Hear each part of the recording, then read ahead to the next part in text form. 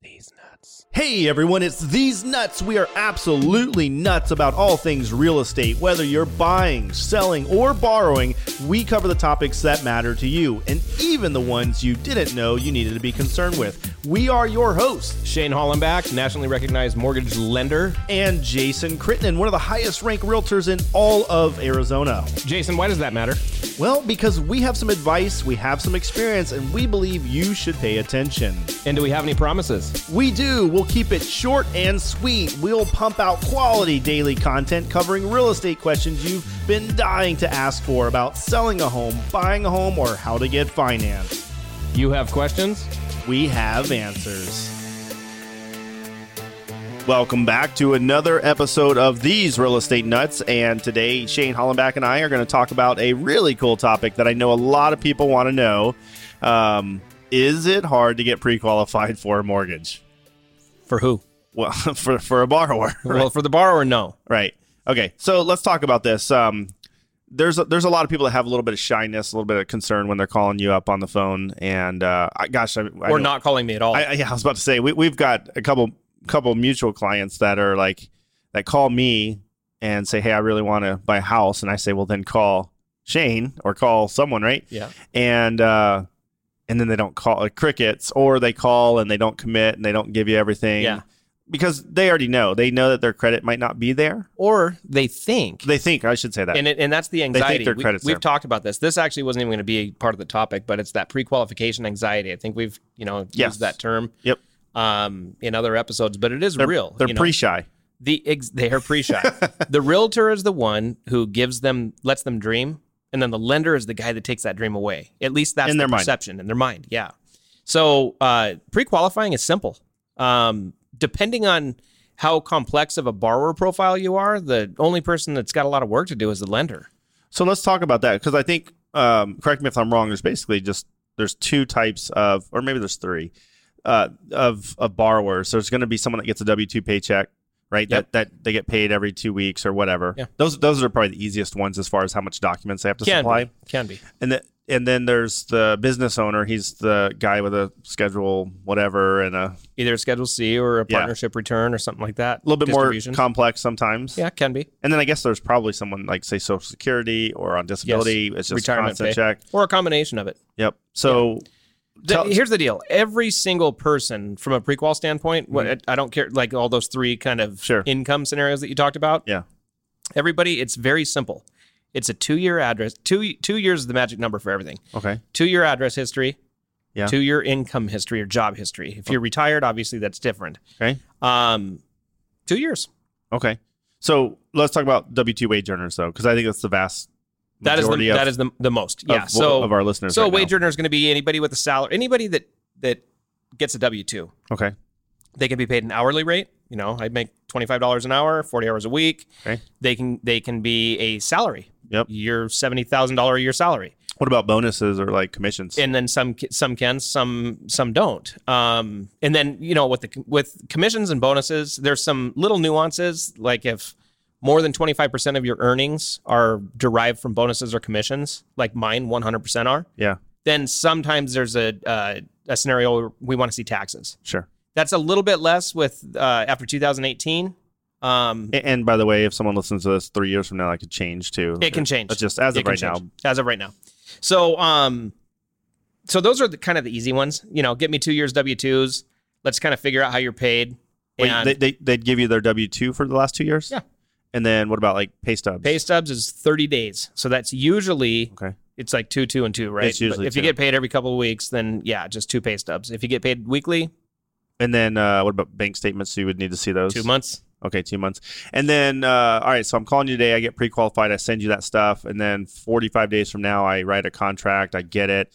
And then 30 days from then, I close. I'm probably going to have to give you some updates. Pay stubs. That's all. Stuff. Okay. Yeah. Because I've heard people complain about that. Like, they're asking me for the same stuff. I've already given it to them. It's not That's the same. probably what they're asking for, right? It's the same document with different information on it. Yeah. But that's probably what they're exactly saying. right. It's like, Yeah. I've already given them my pay stubs. Yeah.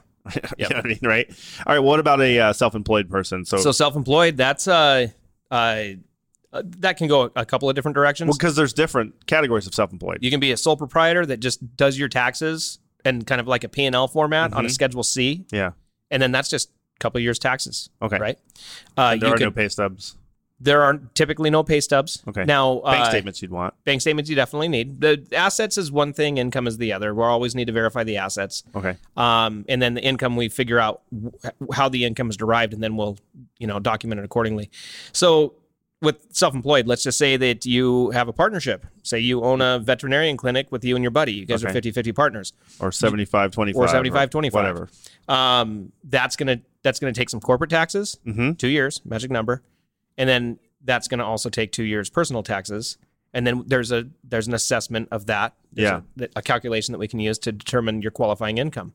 So, but again, 2 years taxes, 2 years of corporate taxes. By the way, speaking from experience, years ago, I was, I guess let's just say I wasn't really part owner of a business, but that same last name as the owner of the business. And that caused a little bit of drama. You at the just time. brought something up that we didn't even talk about earlier, is that if you are employed by a family member, even if you're W-2 or hourly or whatever, a lot of times you need to get the tax returns. Yeah. And the reason why that is because not that you, the borrower, have any funny business going on, but it has been done. If you're employed by your dad, you can and you want to qualify, you can say whatever the heck you want. Yeah, and make a fake pay stub that says that you get. Or we just gave you a $30,000 increase in your income today because you needed it to qualify. Yeah. So, and then also, if you are a business owner, I've seen where people get into trouble because and I know why they do this. They write off every single possible thing that they could ever think of. And the reason why is because they want to reduce their tax burden. Yes. But your tax burden is based on what your income is. Right. So there's a sweet spot there. Yeah.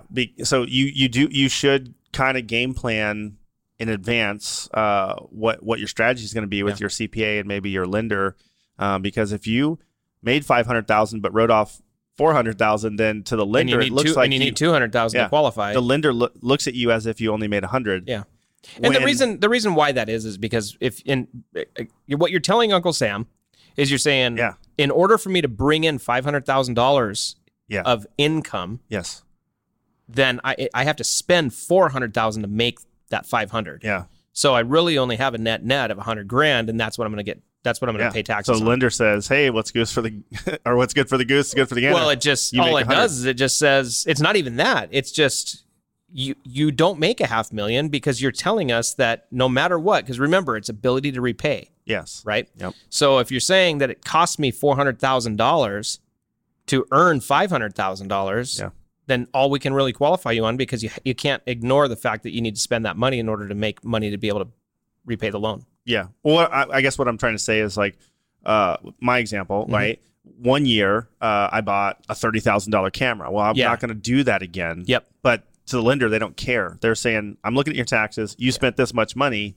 And we just assume that's what it cost you every year. Yeah. And I'm like, no, I won't do this again. I promise. Yeah, it's not going to happen. So that's what I'm saying is that sometimes you buy some things that maybe won't, some kind of assets or whatever. Yeah. All right. So what about retired people? So retired people they probably can't get qualified, right? Absolutely, they can. I'm just joking. Actually, so a lot of times it's a lot easier. That's what I was going to say is that guaranteed income, like Social Security. If they've got Social Security, say they worked in an environment where they have a pension, a lifetime pension. Yeah, you guys love that stuff, right? It's easy to document. Automatic, baby. Yeah. We got to get some documentation that 99% of the people have, especially people that are retirement age pensioners. Yeah, they've got it in a file. Totally. Yeah, totally. So a lot easier. What about like someone maybe that got divorced and they're getting like alimony, child support? Can you use that? Like, can that type of person get qualified? Yeah. Yes, there are instances that you can qualify with that income. Things like alimony, it has to continue for longer than 3 years from closing. So you have to document that. There are some rules, and if you've got child support, you can use that if you choose. You don't have to actually disclose that in a pre-qual, but if you want to use it to qualify, as long as you're going to be receiving it for longer than 3 years after closing. So the name of this episode is hard to get pre-qualified for a mortgage, right? And I think what we've basically said, or what you've basically said this entire episode, is that you just have to have documents to prove that you make a certain amount of money. No matter how you make money, you just have to be able to prove that to the lender that you have the ability to repay. Yeah. You have the assets for the down payment. And we didn't touch on credit, but because we have talked about that in a couple of our episodes. Yeah, we've talked about that before. We got And minimum credit requirements, but dude, we're going to have credit week coming we are up. going to have credit week. It's kind of like Shark Week, but way cooler. Way cooler. We're going to have 7 days. We're going to talk 7 days to Mr. Sam Parker, the Sam owner Parker, of My Credit Guy. Yep. Probably one of the best credit repair companies in the United States of America. Yes. And I'm only saying probably because I guess I don't know all of them, but he's the best I know. He is. He's the best I know. In my industry, I'm 20 years in. I rub shoulders with some of the best in the industry. Yeah. We all agree. Yeah, he is awesome. So we're gonna have Mr. Sam Parker from My Credit Guy on for an entire week, and we're gonna call it Credit Week, baby. Dun-dun, dun-dun. I'll have to get us sound effects for that one. So the takeaway is that man, it's not hard to get qualified. There might be some hurdles. There might be. Yeah. But there might not be. But just call a guy. Yeah. Just call Shane, and you'll get them 2, 2, and 2, no matter what it is, right? Yeah. And then they'll let you know. And if they don't qualify, we'll always have a plan for them. We'll to make get a them plan on the road. And I've almost never seen anyone that can't get qualified. But the problem is just like when you go to the gym or just like in your marriage, the effort got to is put in the up reps to you. And that's solid gold. Yes, if you live in Arizona and you're looking to buy or sell or get a mortgage or refinance, we'd love to earn your business. Text LOAN to 602-975-2772 to reach Shane about buying or refinancing strategies. Text HOME to Jason at 602-975-2772 if you're looking to sell or buy in Arizona, or if you need a referral for out of state from my expansive national network. Guys, thanks for listening. Catch these real estate nuts on the flip side.